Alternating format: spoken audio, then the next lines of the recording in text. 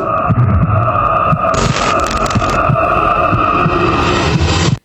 Babbling Heads podcast.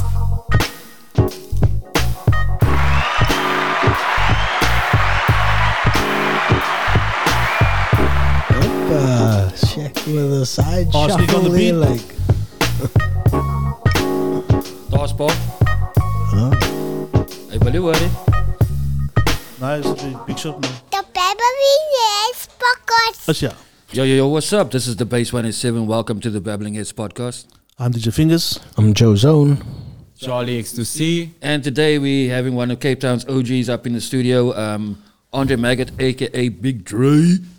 Welcome. Alright. Thanks for having me, guys. Appreciate it. Thanks for doing this. Kijk, je doet this podcast is in a vein, and I think the first time I've experienced that vein or that type of not anti but sub mainstream. Yeah. It's the first time I saw it happening from Cape Town. I would say it started with hip hop, and this first time in media I saw it on Bush Radio, the Headwoman show. En Dibra is een van die ouens wat het ge-establish het, man. So it is very extremely important to have you on, man. And just representing that. Wat een hele paar mensen sal ek weet wat nou in hip-hop is, of iemand mense wat nie in hip-hop is, because the work that you've done then it trickles over to mainstream as well, man. You know what I'm saying? Yeah. So yeah, with that being said, give us a background as to where you grew up and just who you are, man, as a person. Yeah, sure. Before your career. For sure. Yeah, I grew up in Athlone, born and raised. Very, I should say, a small circle of friends and those kind of things. Didn't really dwell outside too much. And very Christian upbringing, you know? So very much following what your parents said and those kind of things. But even then I had a love for music. Because I can remember, I think when I was 15, so I'm the guy who's crazy about music, but my sister gets this Walkman. Oh, yeah. But guess who's walking around with that thing now? You know, so I can remember being on the stoop there at home during holiday times, and everybody else is playing, but I'm hooked into this Walkman. Yeah. I'm just listening to music the whole time. So even at that stage, you know, I like things like Phil Collins and Tears for Fears, all that kind of pop stuff, man. You know, Philip Bailey, all of that good stuff, man. And I just love music. That's where the thing started from. Yeah. And I can really say there wasn't a plan. There wasn't like really an intention behind me doing what I ended up doing. Yeah. But it's the love of music that made me get to that point. No, for sure. Because if I too have an intention, and you know, you always meet obstacles and setbacks and that kind of stuff. And I feel if it had to be my intention to choose to go where I ended up, and I got knocks and all of those kind of things early on, I would have quit, you know, because I wasn't welcomed first. I mean, I'm jumping ahead now really quickly. When I got to the old radio building, there already were people that were doing the show. So I went for training and all that stuff, you know, like how to speak on the mic and like just to understand how the studio works and those kind of things. To me, you know, it wasn't a big deal, man. I just wanted to go through the thing and get the background down to get on the show. Yeah. Because there was something cool about the show that I was listening to, and it was Shamil X Adams. Yeah. He was doing the show at the time. So I was an avid listener of that show.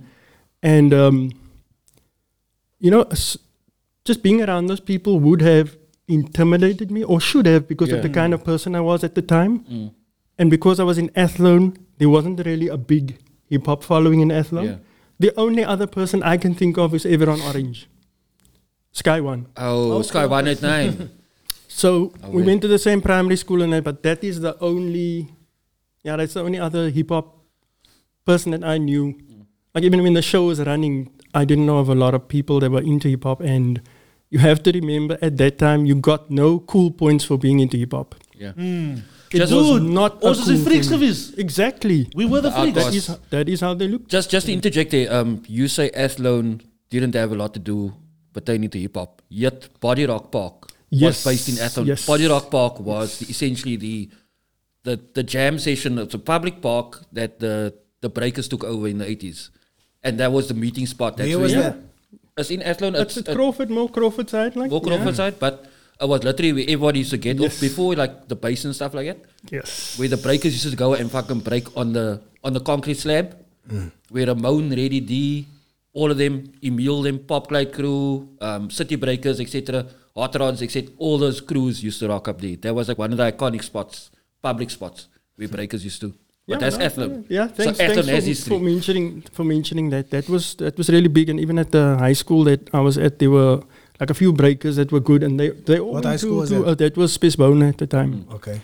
But even like that, Owens was like too cool for school. You can't talk to them and all that kind of vibe. It was like, nah, you're on the normal kids, man. Yeah.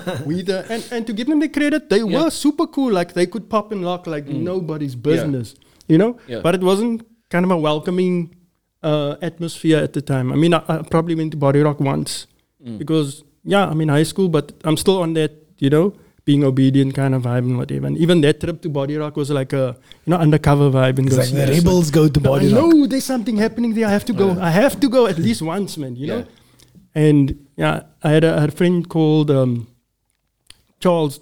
So Charlie took me through, and because he was in the know, he knew all the spots that was happening. Yeah. Eventually, he turned into gangs and stuff like that, and he went deep into that kind of thing. But he was cool enough to actually, like when it really went down, when he got into gangs, he was cool enough to say to me, like, look, from now on, when we go to the shops and those kind of things, I can't walk with you guys, whatever. And I mean, you didn't have to do that. You know, other people wouldn't have, but he actually did. And I remember that day. Yo. I was like, yo, okay, you still had the presence of mind to like, okay, you're not in, so I'd rather not associate with you like when we go out into public, because then, you know, the retaliation comes back. And Let me just get the timeline right with the Head Warmer show. It was first D them, no? Brass in the Kaap that had it. first, Shamil X did the hip hop show. That was when I got on, and they were on as they were always like guests on his show, man. They would always be around and those kind of things. So Fat and Shaheen and Reddy D, I think Martian of Jambi, the guy that was in the same group with Mr. Fat. Wow. I don't know if you guys remember. It's even on one of the those old school cassettes that Emil put out. Jambi, Just Another Miracle from Bonteville. That was the group. So Mr. Fat and Martian were that group from Bonteville. So so those guys were all around the studio at the time. What years were that? Jeez, what is that? 90s? Yeah, that was before 94. Okay. Yeah, definitely before that. So you were on Push Radio before 94?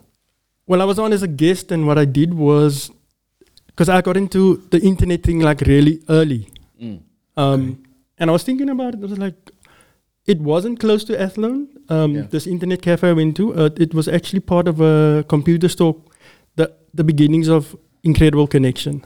And they had a free internet cafe there. Okay. So I would go and sit there, and I just got into it, and I just found the websites that had the news of like, look, this is happening, Jairu's bringing this out, and then I would just, email it to the radio station, print it out, and then on Fridays, that was my only thing. Like, I would just do the news clip. That's it. Okay. And like, I was a keepy, So man. I you was did your own the lost research? lappy there. I was the guy who didn't belong there, man. Everybody else knew each other, And I was like the odd one out because like there's nobody that's got the connection in Athlone. You know what I'm saying? Yeah. That's what I'm talking about. Like everybody else, even Bonteville is close to Athlone, but there's nobody else in Athlone that was like on that level already established and had a name. So I went in alone. Tell me, you said you did training for Bush Radio. Yeah. What type of training? Was it journalism training? Or something like that? Just on being in the studio and how to do the phone calls, how to take the phone calls and all those things. And then how you to taught prepare. yourself the research part of it, like where you went to go to the internet studio. Internet Internet cafe, sorry. I'll lay it like this, man, bro. Let's I'm a teach nerd yourself. about music. I am a nerd about music. There's no other way to state it. I'm obsessed with it. It's, a lot of people say, like, I love music. I'll read any article about any genre. Like, if you say now, like, Janet Jackson's Control album, the history of that, I'll read it. Because I used to listen to it and I want to know, what did Jam and Lewis do? Oh, the demos were recorded in a bathroom. Like, wow, did you know that? You know, that kind of stuff really inspires me, and I take all of that, and whoever else that listens to what I have to say, I just push it along, because that's part, for me, that's the part of the culture of hip-hop that I feel went missing. Yeah. It's not even knowledge of self and that, it's just sharing the information that you know, because hip-hop's supposed to be this community vibe, it's supposed to be that. Yeah. That's what it used to be. It's so strange. It's so strange to hear you say you didn't fit in. But for me, kijk, ik was nog een pakkie, was obviously nog a teenager. And when we listened to the Headwoman show, it sounded like you guys, Jay was net een van die ouwens. You know what I'm saying? So it's amazing to hear. Like we had Hammer on also, man. Yeah. So it's interesting to see his point of view, because at the time it didn't look like it. He said it as he had social anxiety. But I said it quite weggestick for me. Wow. I You know what didn't I'm know saying? that, and I knew the guy for a long time, eh? So sure, that's It is really interesting something just new to for hear, me. and it's valuable for me to hear it from your perspective. Check here, so you've seen the hip hop landscape, right, since the 90s, no? You've contributed in dope ways, super dope ways. What have you seen change that you hope changed that time, and what hasn't changed? Good or bad? Okay, yeah, no, I can lay it on the line. Like the kids are much more self-confident. They're much more self-confident, and I have I talk about to Natasha. I talk to her all the time about the different perspectives of the kids of nowadays and those back then, because to a certain degree it hasn't. Natasha April, that's my life partner. She's the mom of my kid Kai, and that's my unit. That's the people that keep me strong. You know, so I speak to her all the time about it, because I unpack the stuff, because I reflect. Yeah. And I try and really get a good sense of what really was happening factually, instead of my bias, man. Yeah. Because now I realize, I had a bias. Maybe I had a bad experience with someone. Now I color it, that memory that way, man. So I put myself in check and think, did it really go down like that? Or is it because of the experience you had with such and such? So I see that the kids nowadays, they are really self-confident. They might not be, in my opinion, the most talented, but there's so many facets to having a career in music. Yeah. It's not just about creating the music. Yep. And that's what our generation kind of missed out. There wasn't development in our era. There was no artist development. Maybe you can say two generations later, like the thing that Rosano had at Purple Turtle, that was development, remember, for live shows. Yeah. Like some of the people that walk through there are now established, but I remember I got the photos. Just break down what it did with that. You say it was just, let's give him props as well. Yeah, no, for sure. Rosano had this thing every Thursday at Purple Turtle, where it started at 9 and then it ended around about midnight or something like that. And it was just live performances by artists that you didn't know and what you knew. But for me, what was so incredible about it is the Owens that you knew were artists already got to cut their teeth to do a live show, man. And nowhere else in Cape Town could you prepare for your live show like you could at the Purple Turtle on Thursdays. You used to call it Donderdag aan Cake. That's what, and it was that. Yeah. It was church for artists trying to hone their skills for the live performance aspect of it. I think myself in perspective did it once. Huge. It is like when I think back of it, that was a huge contribution to the, like I'm saying, there's different levels to having a music career. So there's that live performance aspect of it that you don't get development in until you do a live show, and you do a bad live show and you get better and you get better. There's no other way to do it. Yeah. You know what I'm saying? So it's not only about being in the studio, and unfortunately, the Hollywood idea that people have of being an artist, a recording artist, in my opinion, is they're always busy in the studio, and there's this glamoured look at, the bling, I'm saying, a car, quiet house, and liquor clothes, all that. It can be about that for you if you decide. It's up to you. And it can be, it can go deeper than that. It can go much deeper. It can be about, you can just lose yourself in the aspect, the creative aspect of it. I find that so interesting, man. Like just the whole, I go back to different genres and I read about John Coltrane and all these jazz greats. Yeah. And the loony things that they did. like, okay, we speak about John Coltrane, like he tried out for a jazz band of a great musician in his time, like a Miles Davis or something like that. And okay, he gets shot down because he auditioned and they're like, you're not good enough, dude, go. You're wasting our time. So what does the guy do? He goes home, locks himself in his room. Not just for a few hours, locks himself in his room, tells his wife, look, just put the food in by the door, then you close it. Because I'm going to immerse myself in this music until I become better. And everybody knows who John Coltrane is now, but look what he did. That's dope. He dedicated himself to. So I'm like about, that's amazing, man. Like, and I look at hip hop again as every aspect of hip hop, every element of hip hop. If you're really good in it, you dedicated, you put in your 10,000 hours. You know, like people say like that, man. So once you become a master at that one element, you gotta know that what is required of you to do anything else in life. So you just take the hip hop facet and whatever you applied to get good at that, you apply it to anything in your life, man. To me, that's like wow, man. Like hip hop's not like a thing on its own. It's part of life. And for the longest time, the thing I've been trying to get through to artists that I really loved and spent a lot of time with is hip hop doesn't exist on its own. Like if you're busy in it and you're expressing yourself through this form of music, put yourself in it, man. Like don't worry about if it doesn't sound like Ninth Wonders beats or Dr. Dre or put your spin on it, man. And there's not enough. So that's why I say there's not enough development, and even today still there isn't enough development. Although the artists are much more confident and they put themselves out there, which I love because more people know about you now, which the older generation still don't do. Can I just break a word there? Recently, ik wil nie mense offend, maar ek moet nou name noem. So Les het 'n record label gemaakt, right? So het artists assigned. I think, and this is from me looking, ek gaan nie name noem van die artists. I think from me, from outside looking in, die artists het nie gerealize hulle moet nog gedevelop word nie, man. Okay. And they wanted now Instant gratification and whatever. Yes. It didn't come soon enough to jump off. So I think there is effort being made, but I don't think this artist in particular didn't realize what they have. Or what they have to do to achieve. Or what they have to achieve it, and be gratitude. Okay, be grateful for what they had, and start the development process, man. Ek dink die expectation is nou, ek het soveel views, ek is klaar gedevelop.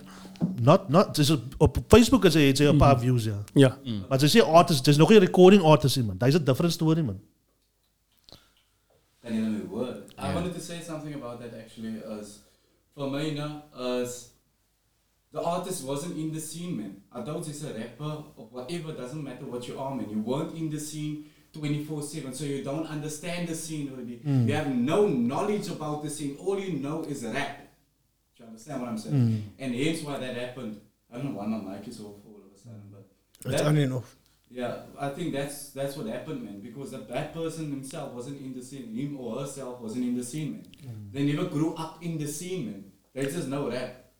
Do you understand what I'm saying? So there's no knowledge of self, no knowledge about the scene.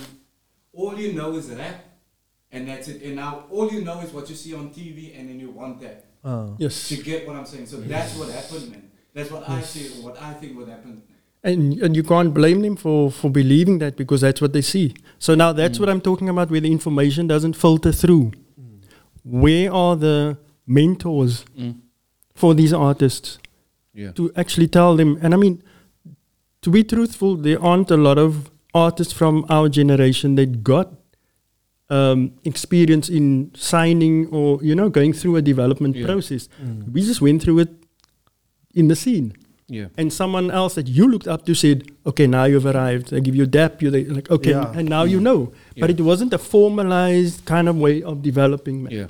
So I see that as it's a minus, yes. But it's ignorance, man. It's ignorance. They wouldn't know any better because who's telling them the information. And I have to big up Celeste. She's got a lot of passion for hip hop. It's not convenient. I mean, she's a mom, all those kind of things, and still she is yakking it. I mean, like, I'm really amazed at the things that she's doing and the passion that she's putting into hip hop. And yeah, there are a lot of other people that talk a lot, but she's doing something. Yeah. You know, she's doing something, guys. I see a lot of flack and whatever, but I support you know, I'll support what she's doing and celebrate every achievement that she makes. You know, that as it's great moves that she's making, man. And if you're not happy with the moves she's making, do your own thing, bro. Yeah. Why are you so worried about what she's doing? You know, like why is it picking at you so much? Like, then you do something, bro. Don't be sour about it because you're sitting there in your comfort zone doing nothing. She's actually making a move. She's taking a step, putting herself out there. And even though she gets a lot of flack, she still keeps on going. So, big up to her, man.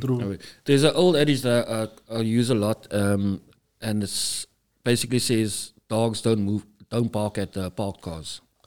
But the moment you start moving in this industry, everybody's got something to say. But like, Kiki, there was the iconic compilation that Slaggeester made, was called Ons Beweeg.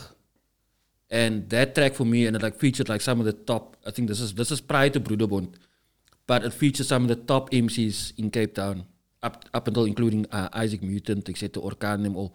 Nice. The thing is, the track is basically saying, just move, man. Just move. Because if you're just lambing there in your bedroom or you in your campy, whatever the case may be, and you're just dissing the next person, bruh, make your own movement. Do a counter to whatever Yildu is doing. There was Project Break Free in Eerste River. Do something. There was 783 movement in Ocean View. But move. Move it in your community. Get your fans, get your supporters. Go out and do. And give the mensen the knowledge. Lift them up. It's like give them the training they need. Hoe bome kry die meeste wind, hè? As die Afrikaners sê. Say again? Die hoogste bome kry die meeste wind. But also, that being said, I agree 100% with you, but we need to differentiate between dialogue and hate.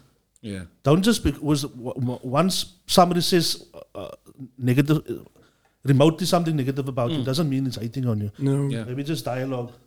Ja, maar speel altijd handle kritiek.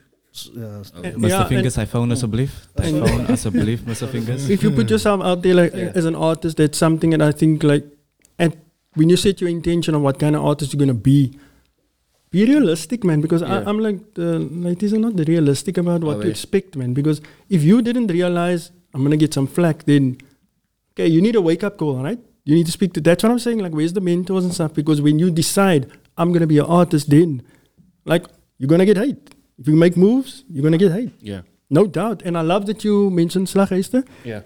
I saw him at a park jam years ago and I was just amazed. I took some snaps and whatever and I spoke to him afterwards. Now you see him working with the Antwoord and those kind of things. But he had that's something special, man. Yeah. You could see he was driven back then already.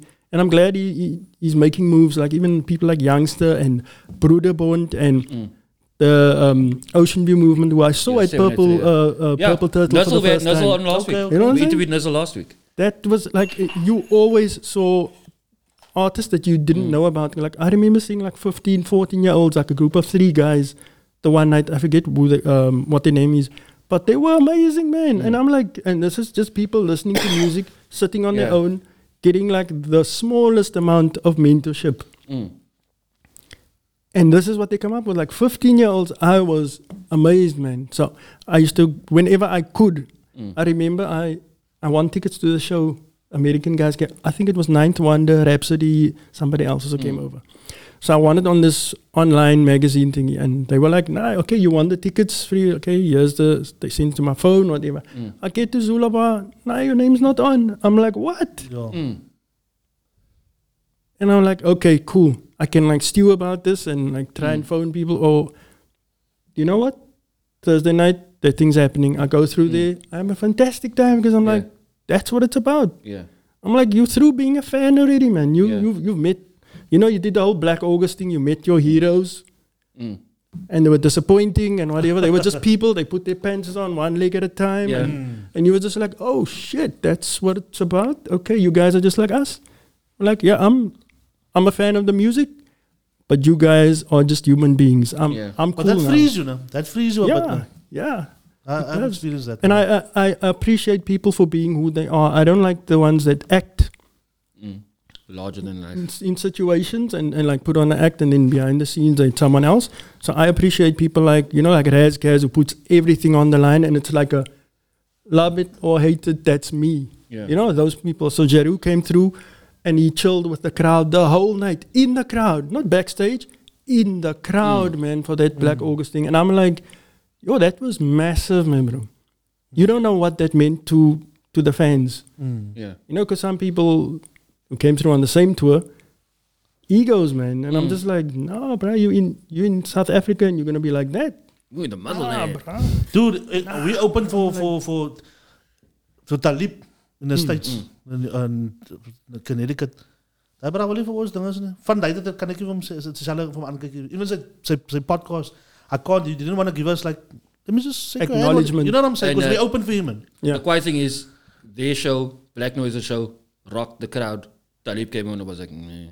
Oh, and but Literally. he had hits. This is He had hits 2014. for I days. know. Yeah, you obviously know. Because he the is. Black August, he rocked it more than anyone else. He like nearly did his whole Reflection Eternal album. I remember that night. But yeah, I'm glad you... Even the organizer had said, yo, dude, I'm nogal disappointed in this, bruh. Because I thought like listening to his music and his interviews. When I go to a different country, I go and see the ghettos. They will say woorden. Yeah. So it means you're part of the people. Is he not on every night? Like maybe I had an off night or something like Yeah. But I'm just saying that night he disappointed the organizer, man. The organizer himself said, because now I can get over it, dude. I can really get over it. Just to put it into context for the viewers, they might not know what you're referring to. That was at the Trinity International Yeah, Hip we Hop did Festival. the Trinity, okay, that one. one mic, the one mic and then the Trinity. We did both, yeah. We And- did a 3-city tour with Black Noise. And then I think his one was the last, yeah. And I think also at the same time, just to put it into reference, it was the same time at the Kennedy Center where you guys performed also when Nas had the whole New York City Philharmonic Orchestra Wow. That was that one, yeah. doing his that's whole history, album. right? That's history. 2014. Grandmaster Flash was daar geweest. Ja, dude, I was a line-up and a half, bro. I watched that video footage of that and I thought it was awesome how it worked out, man. So to be there live, I can just imagine. Like, You seem to like the live performances. I jotted down here. You talk about live performances a lot, actually. Well, that what one was- we mentioned, you just like lit up. what was special about the it's orchestral arrangements Yeah. of Yeah. hip hop music, Okay. and to see how that arrangement transfers, man. Because I remember what I made a note of, a mental note of, was like, wow, look how Pete Rock's stuff translates better than DJ Premier's. Yeah. I was just like, wow, man. I didn't realize how musical Pete Rock's arrangements were until it was taken to an orchestra, because then there were like pieces for every part of the orchestra to play out. And I was like, wow, man. But isn't that based also upon like the years, like between what period? Because I know like once told me between the 2010 to 2020 or 2000 something like that, things became more melodic, as it was first boom bap beats like in the beginning, and then they started adding more melodies to hip hop. So could be based on that, maybe adding that orchestral feel to it. Like. Yeah. But just remember that both guys were sampling and both had a nice ear. Like Premier was on the jazz thing. Pete Rock was known more for the horn section snippets he used to take.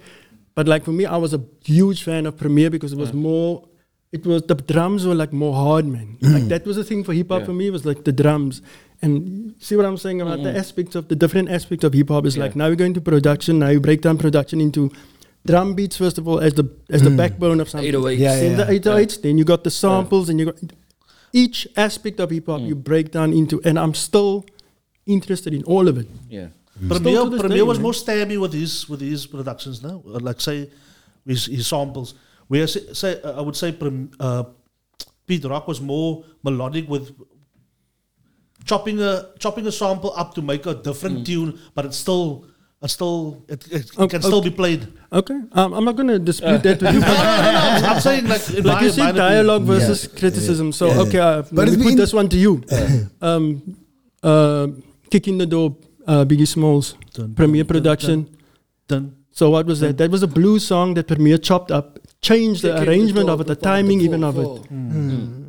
And it was even taken into a kwaito norma here at home.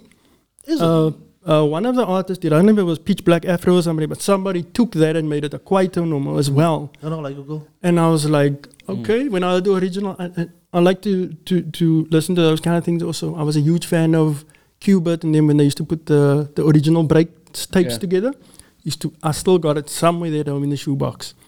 I used to play that for a long time. I used to just play that instead of hip-hop stuff. To the point where I started buying the jazz records, all that kind of stuff, and looking for those things. And then I got over it because, it's expensive, man. You can't survive. How are you going to buy hip-hop records and jazz records and funk records and soul records? Nah, you can't do that. So I was like, okay, MP3 is good enough for me. Everybody's CDs done it. good enough for me. Yeah,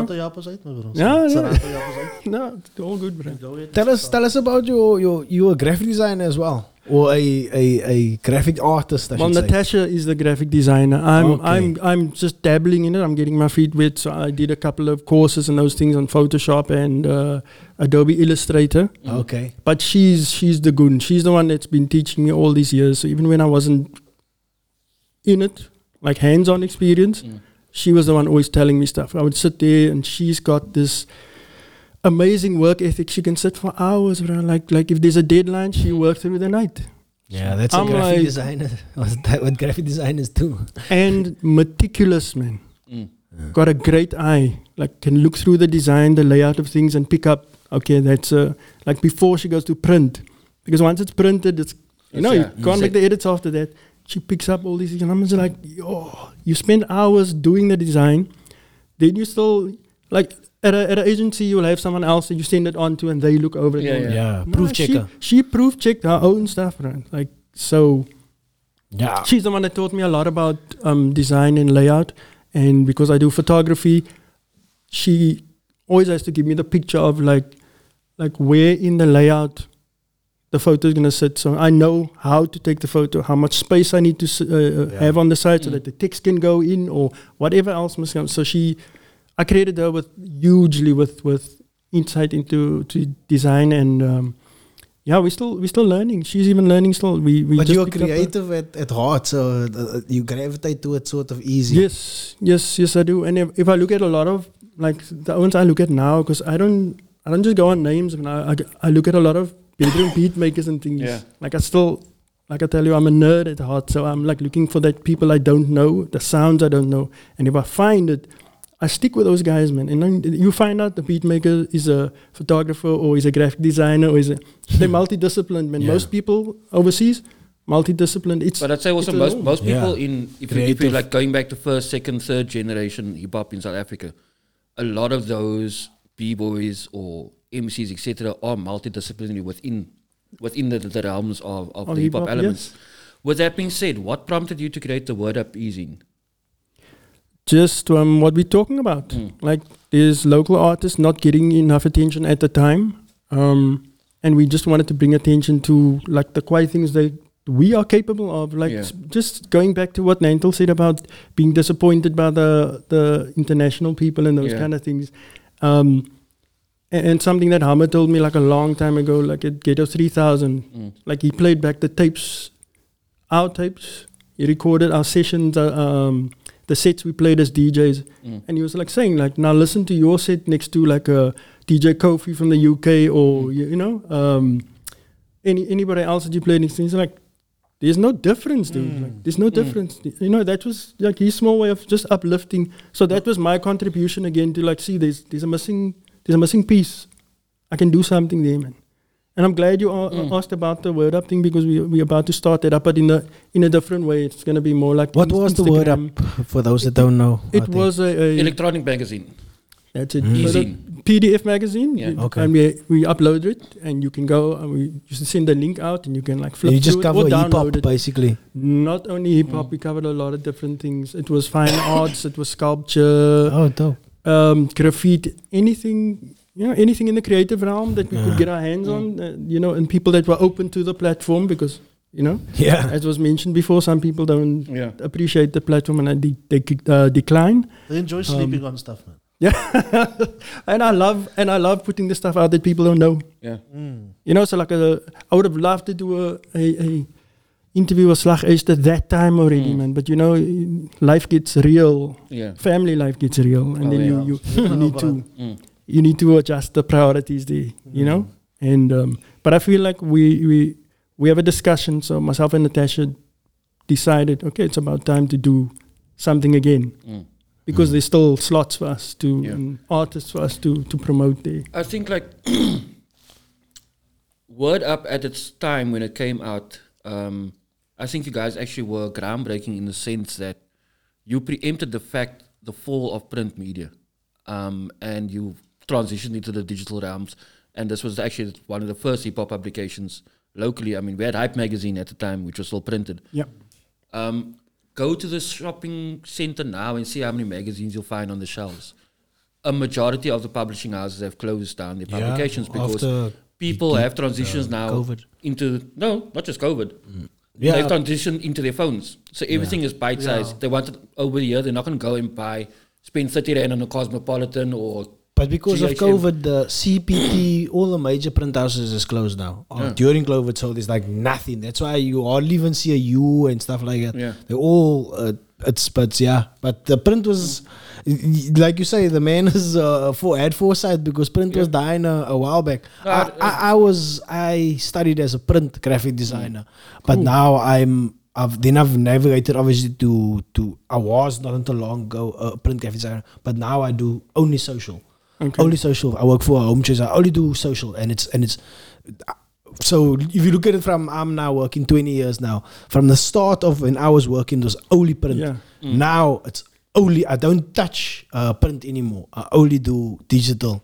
So and I'm glad you mentioned that because that's now a different delivery system. I mean, we had like a PDF thing that I could, and there was a site where you can upload it for electronic magazine. Issue was the site. But I'm glad you're speaking about that because, like, I feel the delivery system has to change, even though it's electronic. Yeah, it's got to be bite-sized, man. Yeah, because when people are on their phones, you got to steal their attention right there. They're not gonna read a paragraph. No way. 15 seconds. That's the frustration that we have here with this podcast. I was thinking the same thing. Because we give in like information and it's an hour-long information, but people want it as bite-sized. Like, so it's a little bit we trying to get that information out there, but there is a little bit of a struggle that people wanted like smaller clips and something like that. But we sort of need to encapsulate the whole conversation to get our point across because we don't want to be misconstrued in any way, like you know what I mean. Well, the thing that I'm looking at is that the thing that gets you to click, man. That's all you need. That's what you need. That's the thing you need. That's the bite. Clickbait. You just need that the thing that's gonna make them like your headline or whatever that gets people to like okay. And if they're more interested to see the longer form thing, of course you should have it. It's a discussion that myself and Natasha had. It's like I don't see people wanting the long form articles anymore, but I'm one of the people that will click if I'm interested. All you've got to do is get my attention from that feed because people just want to scroll. So it's got to be something that stops you in the scroll. Be small enough. Yeah. Be small enough to get your attention. It's like, okay, that's interesting. And then you got the link to the long form. So that brings up on the conversation of ethics and stuff like that. Because we could easily like name this like we're talking about like a controversial topic. You know what I mean? And then people will sort of clickbait on it. But we try to sort of keep it ethical, do the right thing, not cover controversial topics. I mean, we talk about AKA once now and then we name the thing. Talking about AKA, it'll sort of generate a lot of views. So there's always that ethics part of it. You know, we want to be ethical in this modern market, but how do we navigate that? And we want to put out a good product, as I know we are doing, but our numbers could be better. I think like. And don't sleep on the fact that organic growth is the best thing. There we go. Yeah. You know what I'm saying? Like so. When I say get that bite-sized thing, I don't mean to glamorize it or anything like that. But essentially, I'm saying have a quiet headline doesn't have to be controversial, but put a spin on it that's kind of different, man. Just look at and follow the people that you would read. See what they write, how they write the headlines and those kind of things, man. There's so much to unpack about social media. People think it's easy, but if you want to get the end result you want, you've got to actually have a plan. Yeah. It's got to be a marketing plan. There's got to be a schedule for things that you're gonna talk about. Your posts have got to be pre-sorted. It's got to be like that. Otherwise, you get something else. Yeah. We start off getting there now. We drop in once a week. On a third, we drop in once a week. So we sort of get into that place now. But I know what you're saying. Like getting that headlines, your hashtags, your everything. Like tick all your boxes basically. Yeah. And I'll tell you, like something as small as the hashtags makes the world of difference. Sort that out, bruh. Like that's the difference between people seeing your post or not. Like especially on Instagram, because now Facebook's got a different algorithm, and the 4,000, 5,000 people that you built up over the years, you can't even get into their feed because of the algorithm. I mean, like that's not ethical, but like I built it up after all these years. I can't speak to my own people I built up. That's my tribe. Why not? Yeah. Because of the algorithm, and you post it out there, but the amount, it's minuscule, the amount of people. So like if you got a 4,000 followership, something like 2% will see it. Serious. Because of the algorithm. And it's also like how who you interact with on like, so if I'm clicking on links posts, so I'll see links posts. If I'm liking somebody's posts, I'll see that in my feed.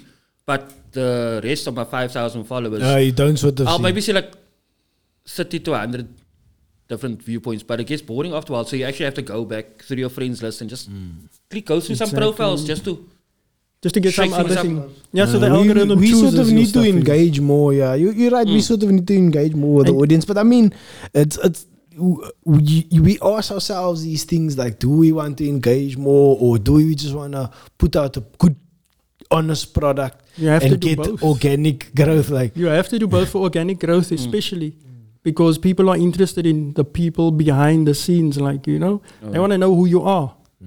Each guy that's here, you got to put like time, but it doesn't have to be like this slog, man. It doesn't have to be the slog if you plan it. Then you spend 20 minutes to half an hour on so that's what I do. That's all I do. Like I pre-schedule my content, and then it goes off when it needs to go off, and I only do like half an hour a day, if that, with the people that I pay attention to. Like if you're good in beatmaker, or if it's like EJ, and I'm like seeing her, you know what stuff she's putting out, her tutorials, talk to her and stuff like that, or like this stuff, or reshare stuff. Then I'll connect with them and I'll add. I think maybe we can do that. Share other people's posts on you guys Babbling Heads. Are 5 in the studio already. Yeah. So if one post goes out, each one of you needs to like it within the first 2 minutes. Yeah. Because that's how that Instagram algorithm works. Like, so if each of you clicks it once, it's already activity within the first 2 minutes. It goes up. Ik is dom op mijn social media. Ik heb een social Instagram, but I've never done anything on social. I like Instagram. I'm special. Find the platform for you, man. Because I did about 2 years on Twitter. Got really good at it.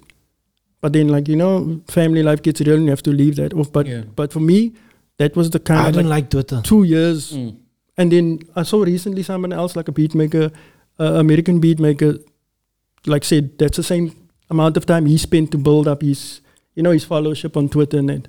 So find the one that works for you. Like don't go on a popular one and then it doesn't do anything for your career. Find the one that works for your career, man. So like don't go into Facebook for and the platform, the whatever product you have. Like you can't go for TikTok if you're a podcast. I would say. Apparently, depends. I think it's also maybe the age or so and stuff like that. But for us in Africa, in South Africa especially, I think it's Facebook is always going to be sort of dominant. Twitch is now, apparently it's popping now. It's beginning. It is popping now. Because I saw, did you see No Jumper? The No Jumper podcast. And Joe Budden was talking about Twitch and TikTok. So then I said, dude, I don't see a future for TikTok. That's what Joe Budden said. So I don't know.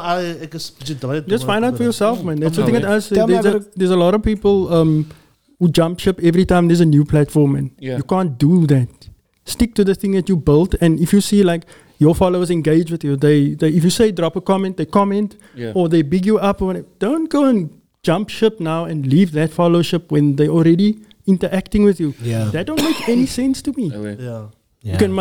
You can have both, yes, if you got the time, or you can just stay where you are. Double down on what's good for you. Okay. You know, we look at what somebody else is doing and we kind of leave, and we might just be so close to getting a breakthrough that we need. Okay. But now we jump ship because like, nah, somebody else is, so we're going there. We started on YouTube and we moved to Facebook, but I still upload to YouTube as well. So we do the both. YouTube's huge, man. Keep it there.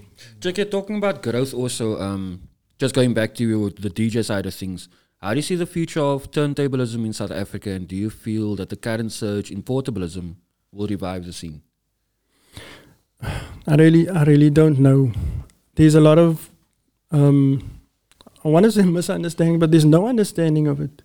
There really is very little understanding of the turntablism aspect of it. The DJing, yes, of course. Guy that makes us dance at the clubs, and that they know.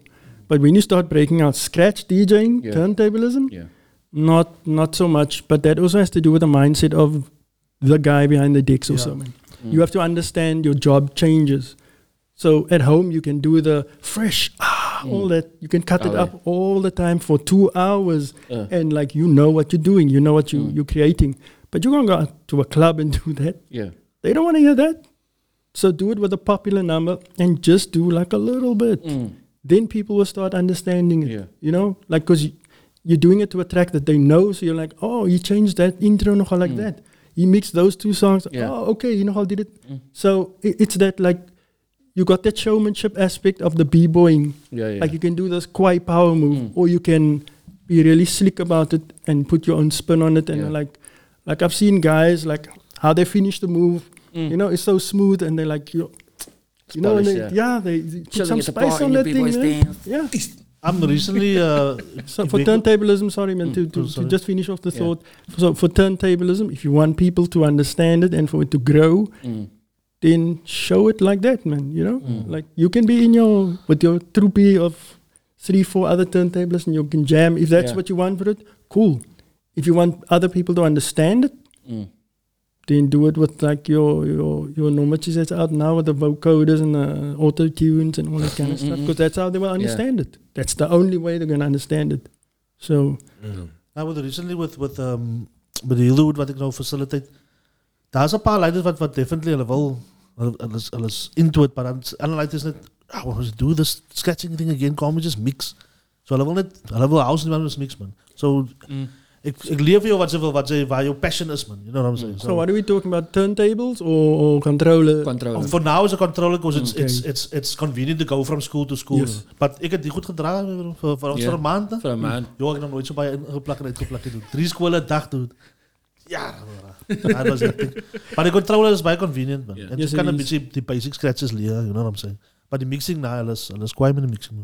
Okay, no, that's cool. For me, the turntablism aspect of it was kind of hard, man. It was hardcore because we didn't have YouTube and you couldn't just YouTube and like see, okay, that's how to do scratch. For me, It wasn't Serato. You had to count the beats literally in your head. It's like that kind of like for me came naturally, but I understand for some people like just counting bars was like an issue. Yeah. And like when I heard that, I was like, oh, that's when I started like you need to break things down into smaller aspects of whatever you're talking about. Like an MC needs to count bars to write 16 to know that's a verse, you know. And then like, that's one of the things. Like when somebody spoke to me about they don't know how to count bars, I was like, I'll learn how to count bars just by listening to the tracks. Yeah. But like because I was a nerd and listened so much, I kind of the time signature with like how long a 16 bar was, I could count it from the beat flowing. It's like okay, there's the 16. But no, I didn't like go and learn it, you know. But those are the things that you have to. That's the kind of thing you have to develop. Yeah. The ear. Because somebody can write so quiet, but they can't write 16 bars, and other verses like too long, and so writing aspect, the songwriting aspect is so overlooked because there's flow, But there's songwriting, there's that intention of I'm writing about this topic and I'm going to do it this way and I'm going to talk about these aspects of it. There is, people don't understand this intention behind it. They think, oh, it's just take a piece of paper and scribble or just freestyle. But kijk, even if you listen to a guy like Redman who's crazy, there's intention. He set that up to sound that way. Structure.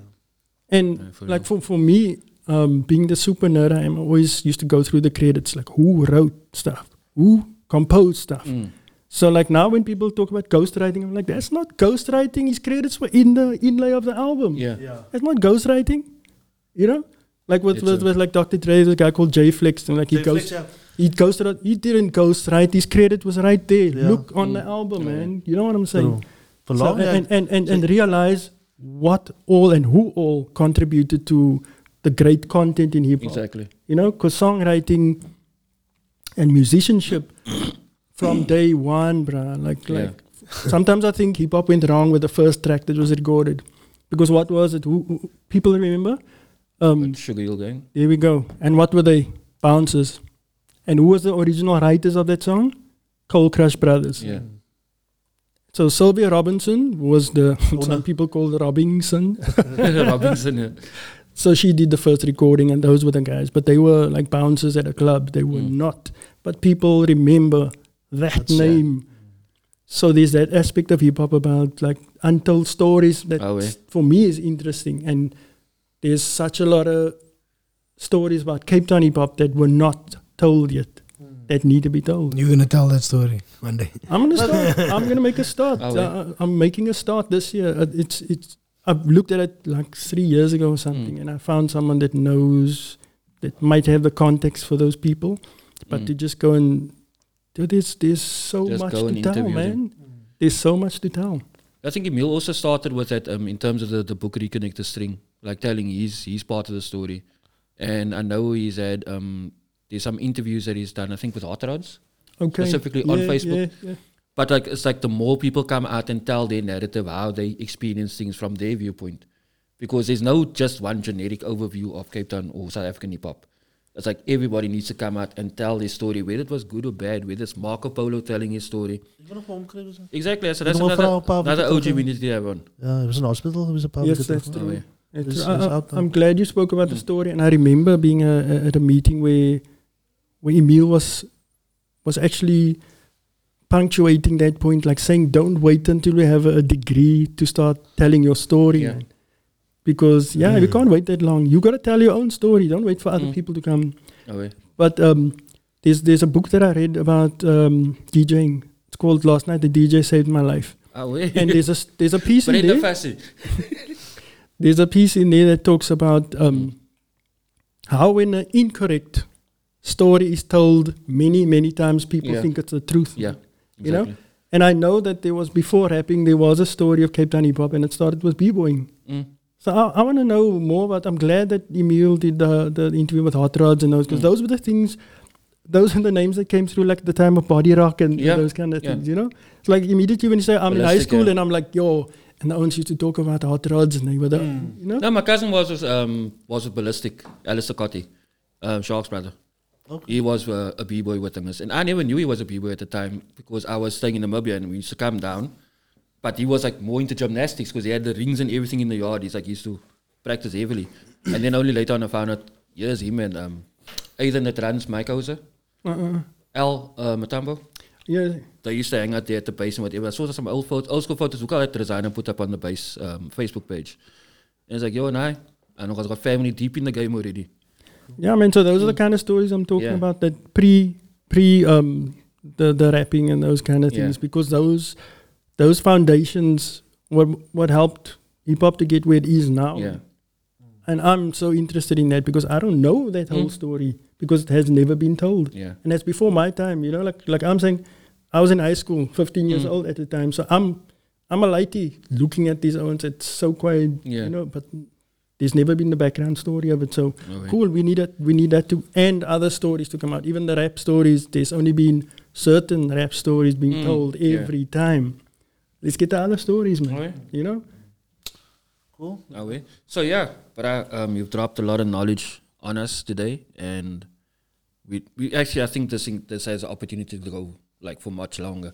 But we'd like to have you guys, or like you and maybe your wife or your partner, just like to cover the graphic design side of things back on again in future. So yeah, from the Babbling Heads, I'm Dj signing off. Fingaz. Dj Fingaz. Joe Zone. Charlie To X2C. see. Charlie X2C. Thanks, Drayman, for doing this, man. Thanks for having me, guys. Appreciate it. Cool, the base 187, I'm out. Away. Dan is dit doen. Yeah. Drop it. Ek het doen. Yeah. That